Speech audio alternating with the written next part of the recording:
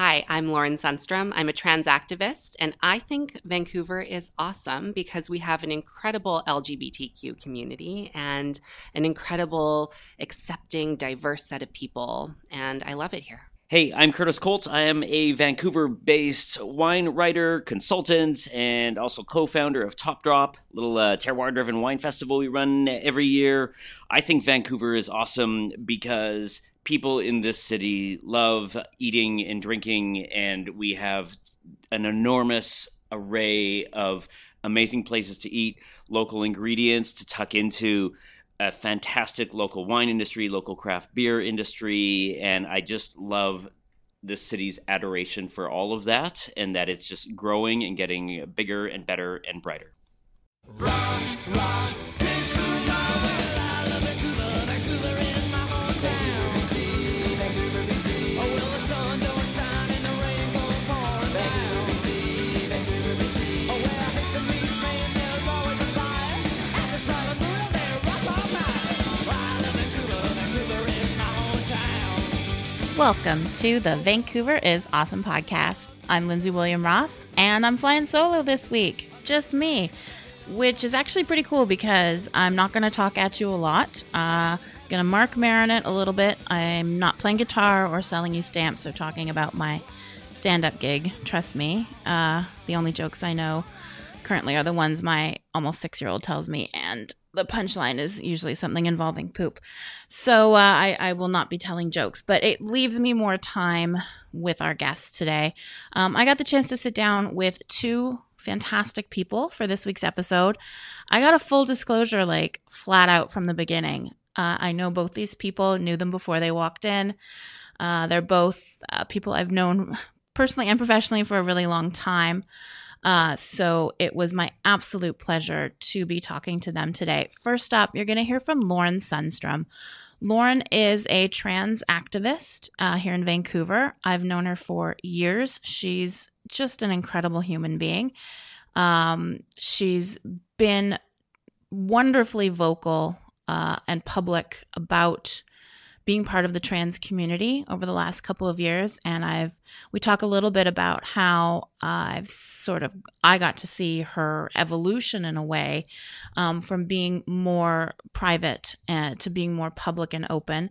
And so we're going to talk about issues that the trans community faces globally and locally, talk a little bit about Lauren's background and some of her experiences, and I wish I could talk to Lauren forever. She is just a tremendous human, just informed, bright, articulate, really one of my favorite people. And I'm thrilled that she agreed to come in and chat for a little while. So you'll hear from Lauren, and you're also going to hear from Curtis Colt. Curtis is a wine writer, a wine consultant, wine expert, wine, guy around town that you probably have heard of if you know wine. And if you want to know wine, you should also get to know Curtis Colt. Curtis is the co-founder of Top Drop. Top Drop is a fantastic wine event that's taking place in Vancouver later this month.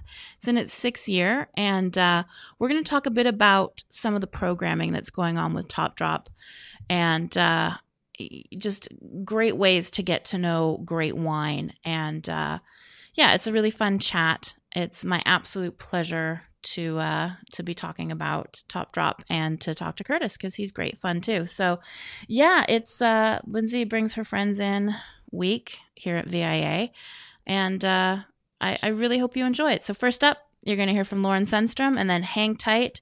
Stick around for Curtis Colt talking Top Drop and wine.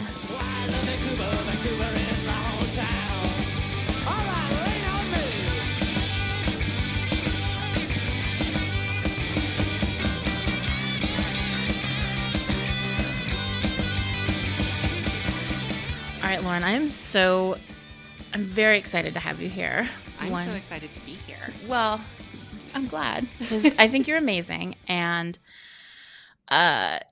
you've been inspiring to me for a very long time. Oh, thank you. And you've also just been very kind, and I don't know, you've just been a great person to have in my life. And when I first got to know you, Is it safe to say that you were closeted? Is that a term that's used? Yeah, I mean, I think that there's a term within the trans community that's called stealth, and there's varying levels of stealth. I would say that I was out to my close friends, but I wasn't out to like work colleagues or anything like that. So I guess to you, yes, that is an accurate statement. Okay. Because what ended up happening is you did come out to your work colleagues. You shared your identity with us, and sort of continuing to know you through that, and then how your life has unfolded since then in such a really beautiful and remarkable way has been just continually inspiring. So if we could rewind a little bit back to that era in your life, Yeah. I'm curious how you sort of came to the decision to be more open and honest. Oh, well, that's a journey. Okay. And, even since then, it's been an incredible evolution because I've decided to be publicly open about who I am. And there's a lot of reasons for that, but we can rewind and go back to that first sort of like rounding up everybody into the boardroom to tell them all that I was trans. Was that the first moment of that nature that you'd had where it was? Oh, yeah. Yeah. Okay. Oh, yeah. Yeah. I mean, now for me, telling people I'm trans is nothing. It's like super casual. I can mention it in conversation. Right. But then I was so nervous about what people would think of me and that they would change their opinion of me, that I would be treated differently than other women that I worked with. And I didn't want that. And so that was my hesitancy to come out in the beginning. And then I kind of just realized, who cares? It's just, I felt like I was omitting huge parts of my history. I transitioned as a teenager, but that meant that I couldn't really talk about my high school experience. And I just couldn't relate to people openly and honestly. And so I just decided, these are people that I'm seeing every single day, who I converse with, who I'm becoming close to. I should just tell them. And so I did, and, was received very well by everybody. And so it just sort of progressed from there. And the only thing that was holding me back after that from coming out publicly was that shortly thereafter I got into a relationship, and I didn't want his family to find out without it coming out of my mouth first. And so I decided to sort of keep it on the down low until we had told them. And so after we told them and they were great about it, then that's when I decided to come out publicly. Do you find that the more you sort of build these foundations of acceptance, that it's easier and easier to be yourself? I think so. I don't, that's a tough one because I don't know if because I don't feel like I'm personally building those foundations of acceptance. I feel like society is starting to shift in a direction in general, thanks to the work of a lot of amazing trans activists that are starting to lay that foundation for acceptance. And so that was definitely a big part of it is, there is a definite shift. Would you count among that, for example, I think about Laverne Cox and how a high-profile, outspoken, successful woman as herself has done so much for the community. Is that the kind of thing that you're talking about? Absolutely. Yeah. Laverne Cox is definitely one of the amazing women who come to mind when I think of some of those women who have been paving the way and laying the foundation for me to be able to be who I am and publicly be who I am more is it. And I include Janet Mock in that as well. She's another incredible trans activist that people really need to know. And she directs Pose. Do you know that show? No. Okay. It's an American show. It's about the ballroom community, which is this an underground community in the 80s of LGBTQ youth who would get together and do these sort of shows. And they were largely queer people of color. And they were, a lot of them were trans women. So anyway, she directs this fabulous show about it. Where can people see that, including me? Because that sounds really interesting. Yeah, it's tough to find in Canada. Okay. Maybe, somebody out there can correct me Right. if I'm wrong, but I believe it's only on FX in the States. Okay. And I have yet to run across a streaming service in Canada that offers it. So Damn it, I Canada. know. Damn it. Get it together. Right? We need that. When you were growing up and after you transitioned, as you were coming of age and coming into your identity, Mm-hmm. did you have cultural touchstones and role models? Did you have inspiration? Well, I remember when I was, this would have been 2005-ish, 2006, that I started to research and realize that I was trans. And there just weren't the same figures available, especially in the mainstream, as there are now. It was more like the sort of Jerry Springer tropes that existed in the media at the time.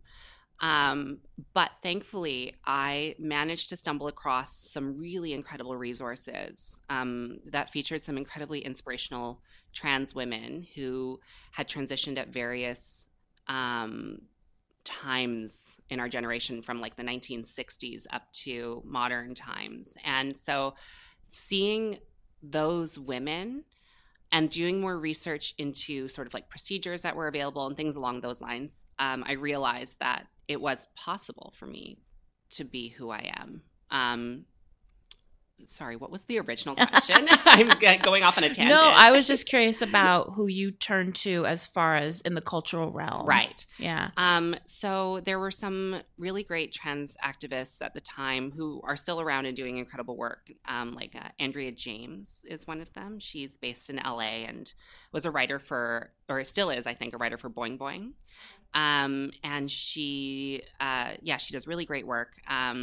There was this other woman, Lynn Conway, who is a professor, was a professor at MIT, is now retired, but transitioned in the late 60s and got fired from her job at IBM and then went totally stealth and ended up a professor at MIT and wrote a textbook on computer programming and is just an incredibly smart woman. But she set up this website that had a whole section dedicated to successful trans women and to try and combat that media stereotype of what people believe trans women to be at the time. And so thank God she did that, because I think that I would have thought that I was something to be laughed at rather than something to be respected. And so those were the people and I had to dig to find those people. Yeah. And now you're saying things are a little more accessible? Exactly. Yeah. Things are way more accessible now than they were back then. The fact that we have shows like Pose and we have Laverne Cox starring in mainstream programs is miles from where we were 14 years ago. On a local level and on a less pop culture level, Sure. or cultural level, what resources are available for young people or frankly anybody who's questioning or who needs extra support through transition or post-transition or just in general Right. in the trans community? What resources are Vancouverites working with?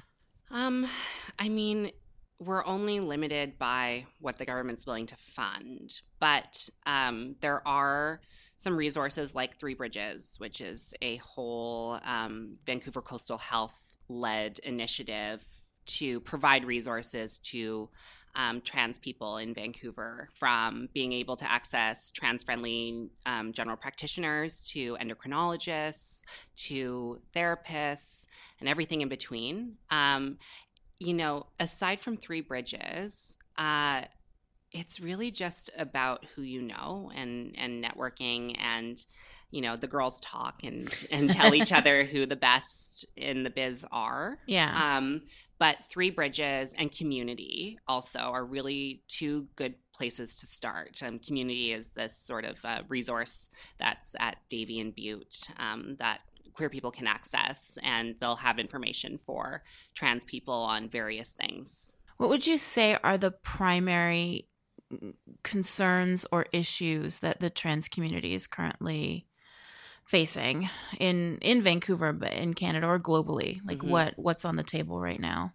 Well, compared to a lot of other places in the world, and even our friends down south, we trans people have it okay in Canada, but there's always room for improvement. And even though there are certain rights that we have that are written into law, that doesn't mean that attitudes have changed, and that doesn't mean that trans people who are visibly transgender don't face real dangers when walking down the street. If it's not uncommon for trans women to be beaten or harassed or misgendered, intentionally humiliated in various ways.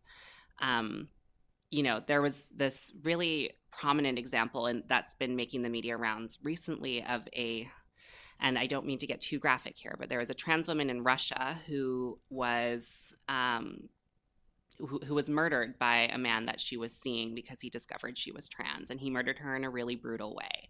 And so those things still happen every single day to trans people. As far as here in Vancouver and BC more specifically, we're fortunate to have some aspects of medical transition covered by the government. And P.S., I just want to mention, you do not need to medically transition in order to be trans. I'm just going to throw that out there. Okay. But for those who choose to medically transition, there's a few things that are covered by the government, but there's a lot of stuff that still is left behind, from hair removal to procedures that would allow us to lighten or lessen our what's called gender dysphoria. Should I explain what that is? Sure. If yeah, absolutely. Okay. Gender dysphoria is a feeling of incongruency between your body and your mind, and the sort of anxiety and depression and all kinds of negative emotions that result from having that dysphoria. And so surgeries, hormones, things like that are meant to lessen that dysphoria. And so the government covers, for example, sex reassignment surgery, or some people like to call it gender confirmation surgery. But they do not cover, electrolysis. They don't cover facial feminization surgery, which is a series of procedures that feminize one's face. And I could go on and on and on, and all of those culminate in relieving gender dysphoria. So, we still have a bit of a ways to go. Would you say that if somebody was experiencing what may feel like gender dysphoria, that might be a signal to them that they should seek help as soon as possible? I think if they're in a position to do so, they absolutely should. Yeah. If they're in a family situation that allows them to do that, if they are in a community that allows them to do that, because again, resources are only accessible to those who are in big cities usually. One thing that I make the terrible mistake of doing too often is reading the comments. Oh, don't do that. I know. I should know better.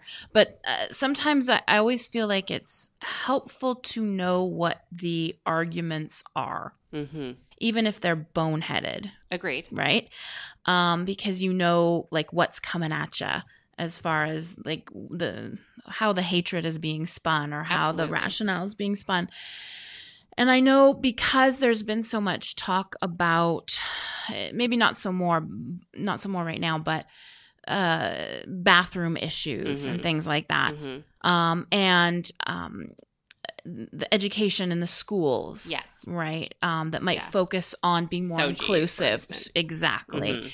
And what are some of the opposing arguments that crop up the most that I don't know, that is there sort of a common thread in the opposition? Oh yeah, of course there is. They all have why don't we start oh god, I don't even know where to start. There are so many opposing arguments, but let's start with the bathroom. Okay. Why? Because that's very topical right now. Absolutely. First of all, trans people, and trans women, trans men, non-binary people have all been using the bathrooms that match their identities for decades without anybody being the wiser or making a fuss about it. It's only been this sort of scare tactic used by certain groups who don't think that trans people should have the rights that we're fighting for right now. The main argument with the bathroom thing is that either people think that trans women are, men in dresses who just want to like watch women pee, which is bizarre. It's a whole other illness that it's usually straight men with psychological and criminal issues. Right. Straight cisgender men, yes. Which cisgender is the term for non-trans people. But it's completely ridiculous. There have been no recorded cases of a trans woman attacking a cis woman in a bathroom or spying on her or being disgusting because at the end of the day, we're women and we're just trying to pee. Yeah. Going pee, people. Exactly. Yeah. If we want to talk about Vancouver's new mascots, we just want to pee and poo. Right. And flush without putting anything else down the toilet. Right. But the other argument that's made for not giving trans women access, or trans people in general, access to the washrooms that they identify most with, is that having inclusive laws will then empower the actual sickos to go into, like a cis man to go into a women's bathroom and claim he's a trans woman. And again, that's never happened. And if somebody is truly perverted and wants to spy on women peeing, they're not, or doing whatever in a bathroom, they're not going to, because we do more than that. He's not going to, go, oh, well, I can, use this law as a loophole. No, he's just going to do it. Right. Do you know what I mean? Like, it's not going to. Criminal behavior is criminal behavior, period. It doesn't need an excuse. Exactly. And so just these imagined scenarios are completely preposterous and have not happened yet. So we need to get away from that thinking because it's toxic and it's not productive for anybody. And the what ifs can't be used as an excuse to continue to marginalize an entire group of people. It's ridiculous. In the time since you have become more open and when you have been publicly speaking about yourself as trans and your trans experience, I've noticed that you're not just public about it, but that you're very vocal. Yes. And you've become a member of the activist community. Yeah, I like to think so. Oh, absolutely. And when for example, when I see you on Instagram and you're sharing candid stories, you're opening yourself up to questions. Mm-hmm. You are directing people towards information. You're participating in events. You're sharing news of the events. I'm wondering, because you've turned up the volume, are you also finding the volume of opposition, or are you finding the volume of inclusivity and acceptance to be louder? I have personally found, and this is only my experience, I can't speak for every trans person who then becomes more vocal about who they are, but in my personal experience, I've found nothing but positivity. I've been met with incredibly open arms. People have been receiving me very well. And I'm really, really thankful for that. And I think part of the reason for that, and I think this is part of a larger conversation that we need to have with how we interact with trans people. But I think that because I look a certain way, perceivably for the most part cisgender to somebody I've never met before, you're automatically going to be more accepting of a trans person because they look more like you, which needs to not be a thing. So that could be part of the reason why I've been met with graciousness. I think another part of it is that rather than focus on the negativity sort of around trans exclusionary radical feminists or the alt-right. And that's the term TERF that you use, Correct. right? Yeah. Yeah, if any, I use that word quite a bit on my do. Instagram, but I try not to give them too much attention. Right. I do give them attention, but I try not to give them too much attention only because I feel like we will win this battle through positivity and through showing people how amazing we can be rather than trying to tear down a group that's trying to tear us down. I don't believe in debating with people who have ill intent where my community is concerned because it's not productive. Some people believe in doing that to show people what the hateful attitudes look like. But I just don't want to do that. And that's partially for my own mental health as well. So I just rather, try my best to spread messages of love and affirmation, especially for trans youth, considering I was a trans youth at one point and really benefited from those messages. I feel like we could peel the onion here and go and go and go and go and go. I know. Which we could have an entire podcast series, which actually, it could be pretty amazing. Hey, Hey. I'm down. Hey, idea. But I do want to ask, as an ally, what can I do? What can my fellow allies do to be a better ally and to share messages of positivity and to do our very best for our brothers and sisters and non-binary friends in the trans community? I think that's a wonderful question. And there's a lot that people can do to be good allies or better allies.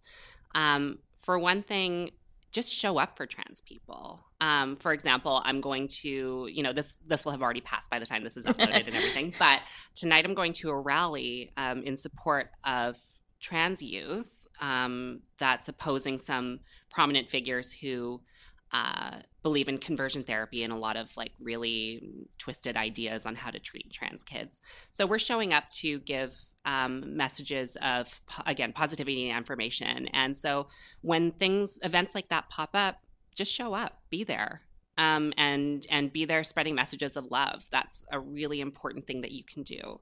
When you hear or see ignorance towards trans people happening, speak up and say something. That's incredibly important. Just let people, the bigots, know that it's not okay for them to be saying these things because trans people are constantly doing that emotional labor. And it can be exhausting. So just stepping in and speaking up for trans people is incredibly important, especially the most marginalized within the trans community, trans women of color being one of the most marginalized populations in North America, I would say. The average life expectancy of a trans woman of color in the United States is 35 years old.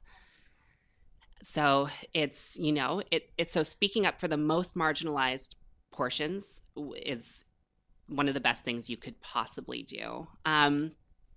Other than that, I would say just making sure you're respecting your trans friends, making sure you respect their pronouns. If they're changing their name, make sure you keep up. Yeah. Things like that I think are more or less common sense. Be a good human. Exactly. It's people ask what can I do to be a good ally? And while I believe that's an incredibly good question to be asking, it's also just kind of just be cool. Yeah. It's really be at cool. the end of the day. It's pretty simple. I want to make sure that we'll include links to some of the local resources that you mentioned in our show notes. That would be amazing. And anything else that you might tell me off air that you want to make sure that we include, I'd be happy to do that so that if anybody wants to click through and learn more.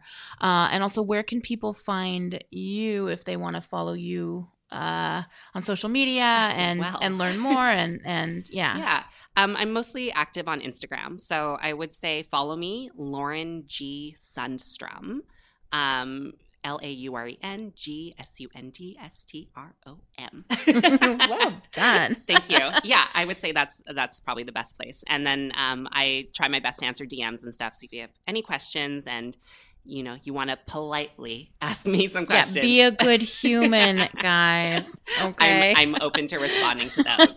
But if you're rude, you'll get a block. Bye. Okay. Thank you so much for your time and for just being you. And I love you. Forever. Why love Vancouver? Vancouver is my hometown.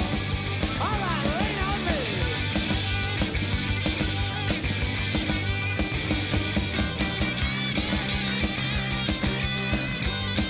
All right, Curtis, Top Drop is coming up. It is. How you feeling? I'm still sleeping through the night. Usually a week beforehand. That's when I start. Did we order wine glasses? Right. That kind And you of did order thing. wine glasses, we, right? We did. Okay, good. But you still wait for those rentals to be delivered the morning of, and until Right. that truck pulls up. Okay, I hear you on that. Event planning is for sure stressful. Yes, And you've got not just the main event, which is sold out. it is. But you have 6 events on one night, the Thursday night events. Thursday right? night, May 23rd, and we're so stoked because I think when it comes to wine events, people expect you to walk around grand tasting, kind of like the main event, or they expect a big 5-course, 6-course dinner where winemakers stand up and talk in between and all that, and we do have that too because people love that. Yeah. But we've gone a little casual, mixing things up, chatting, sipping, grazing. Yes. Maybe the music up a little bit. I love it. I have to say, I was putting together a package on it, and even just the logos I thought were so charming and appealing for each of the events. Yeah. And to me, that just signaled right away, like, oh, this is cool. Now, I will say, I've talked to you before about Top Drop, and I remember we were kind of talking about how it's kind of like the coolest. I don't know. It's like wine for cool people, right? It is. I think it's wine for curious yet savvy people. There's a lot of wine events in this town, which is great. I think it's kind of propelled wine enthusiasts here. We're quite knowledgeable. I think that part of that is also our local British Columbian wine industry has grown by leaps and bounds. We wanted to build something where it was smaller, more boutique wineries, and I think we're at the point now where those people who are into wine, they recognize it's not just it's a product that magically appears on a shelf. It is farmed food basically, and I think especially here in Vancouver, and I think around the world where we are now, people want to know where their food comes from, how it's grown, and they're really interested in trying new things, and so this kind of equates into wine, and so. What we do, we curate a completely different program of wineries every year from all around the world, generally smaller producers. We do ensure that they're sustainably farming, whether they are organic or biodynamic and that sort of thing, and just interesting stories to tell, and then, of course, that are making delicious wine. Well, yeah, and I think ultimately that's the bottom line, because some people can get scared away by walls of terminology Sure. when it comes to wine, but ultimately you're putting on an event where people who want to drink great wines and support small wineries and maybe learn a little, eat a little, socialize a little, like you've kind of got that all bundled up in your events. Yeah, and and not only is it about the stuff that's getting poured and served, but an important thing is that we do have principals from all the wineries. So whether it's the winemaker or the proprietor or the vineyard manager, this isn't something where it's just local wine reps behind the table, which is great. Hey, my co-founder of Top Drop, Jeff Curry, the other owner, he's a wine rep. So I Right. nothing against wine reps who No. are they're the ones on the ground making sure that things happen. But I think it's really important for people to meet the people behind these. It's kind of the same thought of going to a farmer's market, meeting the farmer, getting the story of the land, and it just kind of ties it in closer, and you get a good connection, you get a good story. You might learn about a new region or a new grape variety that you weren't aware of, and so. What I like is when people really take advantage and will ask questions of the people pouring. Yeah. If you're coming into an event as more of a wine novice or, wine curious, What are some good questions to ask to help grow your understanding of what's in your glass? You don't really have to just kind of nod along like you know what they're talking about. I think asking any questions if say it's a grape variety that you haven't heard of, and is this a typical example of it? What are the traits? Is it more tropical fruit? Is it citrusy, or that sort of thing? When you're blending, why are you blending? Does it matter? Are blends more important than single varietal wines? Anything that you want to ask. I think the big one is also, what do I eat with this? Yeah. And so that's definitely an important one. I think there's still kind of that cloud of myth and mystery about food and wine pairing, and it's not necessarily as complicated as people make it. And so I always, especially when it's international winemakers, what do you eat with this at home that gives good fodder, and then food and wine together, it just kind of elevates both. And that's what your Thursday night events are completely about, right? Yeah, and there's a lot of fun we're having with them, and I have to say that this kind of stemmed from, we did one of these events last year, and it was the good folks at Wildebeest in Gastown that had this idea, and they said, hey, they make their own sausages and charcuterie and a whole bunch of other stuff, and they said, what if we just do a big, sausage charcuterie party? It's springtime, so we'll get a handful of your producers that make excellent rosé, and we'll just do, a walker. We'll have a DJ walk around, and so these canapes with this locally made charcuterie and sausages being thrown, and pink wine everywhere, and it was a blast. It sold out right away. It was so fun, and people are like, oh, I'm not sitting down for a 5-hour dinner and that sort of thing, and yet they also got to meet, I think at that one it was a half dozen different producers from all around the world, and you're not having to fork out $150 for this. It was approachable, and you got to enjoy a good time, and it's fun for the guys at the restaurants. It's fun for the wineries to mix it up, and so we started this year by bringing that one back. So they call it Pink Links, and we have, of course, some local rosé. But then also we have some from Stoller Family Estate in Oregon. We have theirs made out of Pinot Noir. And just for fun, we have a little champagne, Champagne Lalage Peugeot. So, fantastic that it'll be fun, having this champagne producer at Wildebeest and, tucking into some local food. It'll be fun. That sounds amazing. Yeah. And, I mean, we can kind of walk through as many of these as you want, because I know they're all going to be incredibly delicious. But you do some really fun pairings. Like before, you were saying you kind of take the mystique out of it. It can be more everyday. You've got like a barbecue and fried chicken situation happening. Yeah. So that's at Mammy Taylor's in Chinatown, and really excited for that one. And a lot of this was just, we have this selection of 40 wineries who are going to be in town, and we were just kind of going, okay, well, our restaurant partners we've had previously, and our friends and our colleagues, what would be fun? Because we want to have a good time too. We're putting a lot of work into this, and so we were talking with some friends, and let's do. Do you want to do barbecue, or do you want to do fried chicken? And Ron, the owner of Mammy Taylor, said, well, how about we'll do barbecue, and we'll get Doug from the Download Chicken Shack, DL Chicken, crazy popular over on Commercial Drive. We'll have him do fried chicken, so people get the best of both worlds. And that's so amazing. Doug's going to be in residence there with the folks from Mammy's, and that's kind of a fun one, because they're. What kind of wines don't go with, all of that kind of deliciousness? So we have Craggy Range from New Zealand. Locally, Alan from Synchromesh Wines is there. He's making some of the best Rieslings. Amen. I agree. And we have Forrest from Rogue Valley in Oregon. We have a Rhone Valley producer doing some great Shout Enough to Pop, and Syrah from Domaine de Fontevin.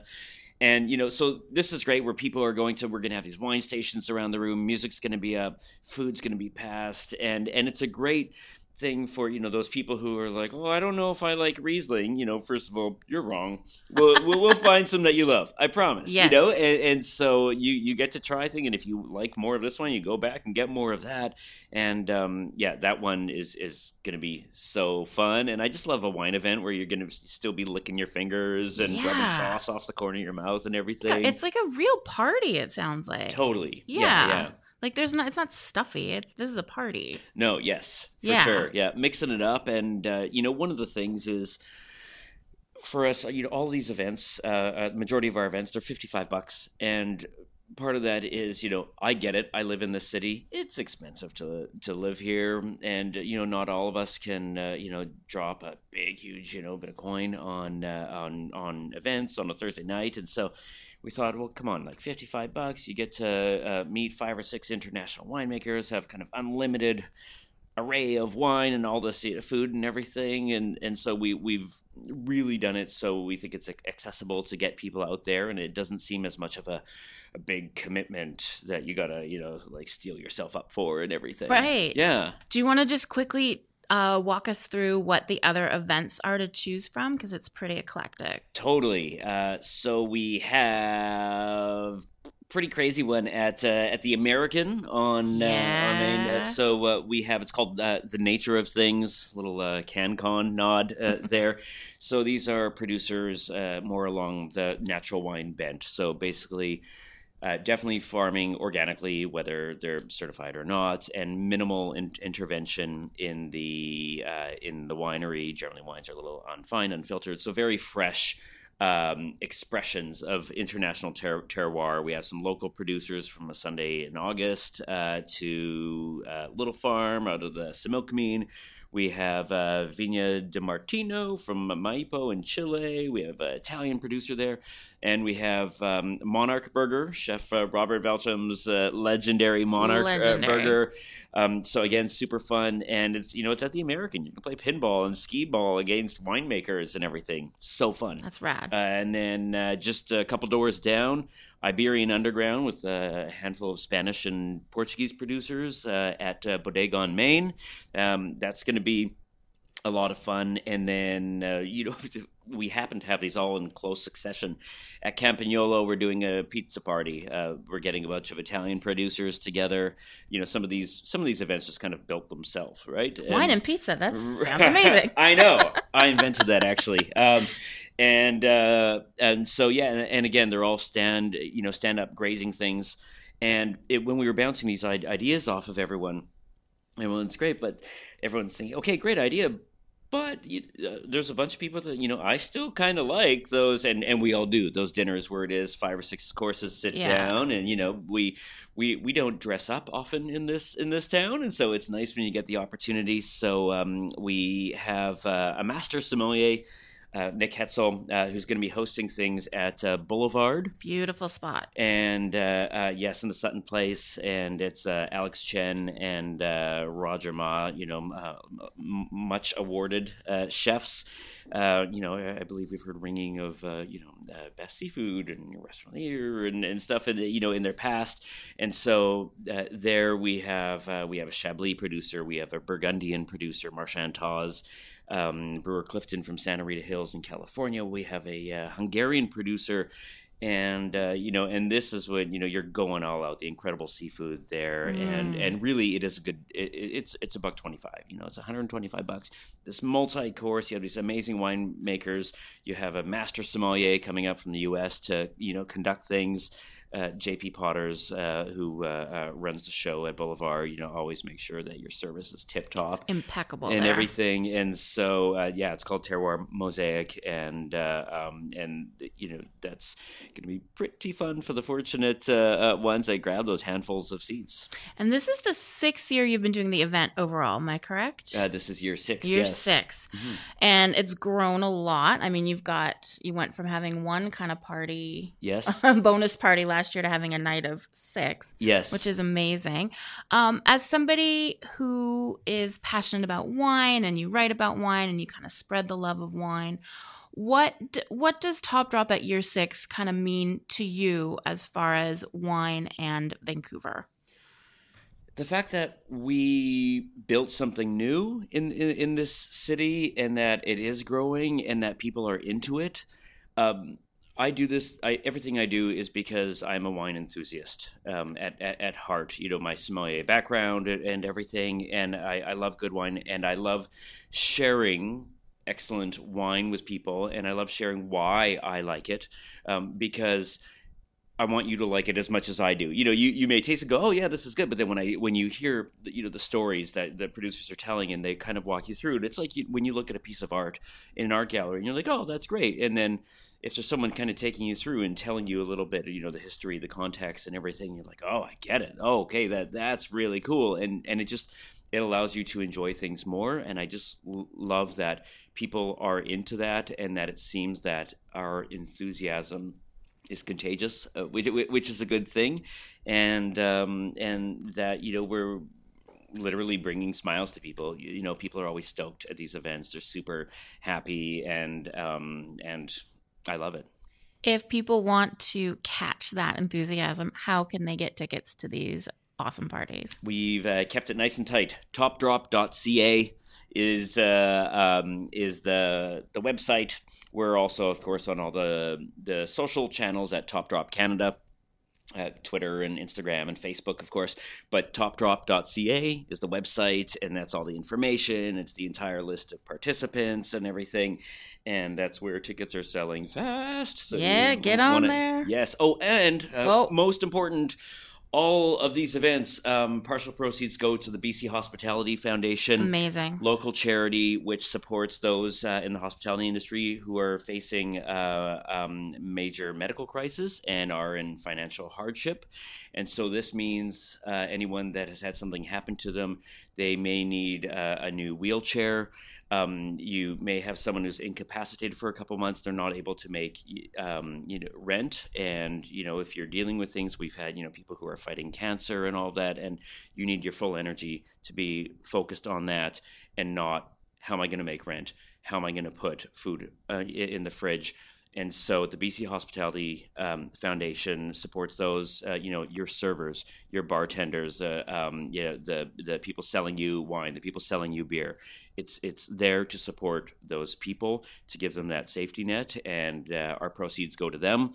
And and we're just more than happy that that's also growth year after year. We can give them a little bit more year in, year out. That is awesome. Okay, everybody, it's up to you. You got to go out on a Thursday night with ticket in hand, enjoy some wine, learn about wine, eat some great food, support an awesome cause. Thank you so much, Curtis. Thank you for having me. So fun. Love it. Vancouver is my hometown. All right, rain on me.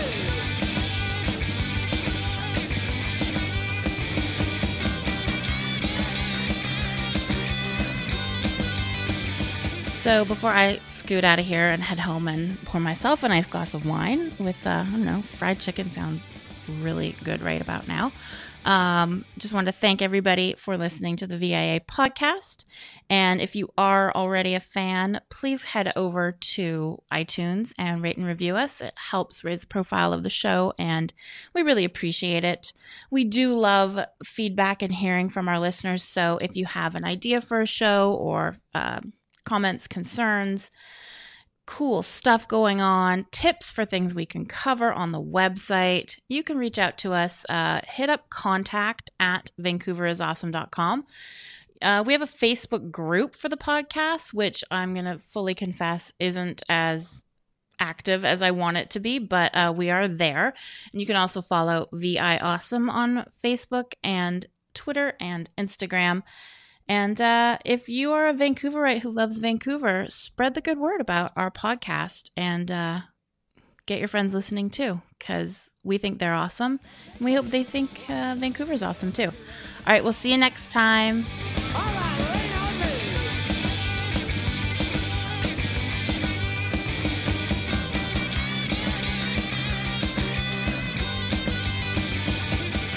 The Vancouver is Awesome podcast is produced and hosted by Lindsay William Ross and Bob Kronbauer, with additional support from Adam Nanji and associate producer Albert Van Santvoort.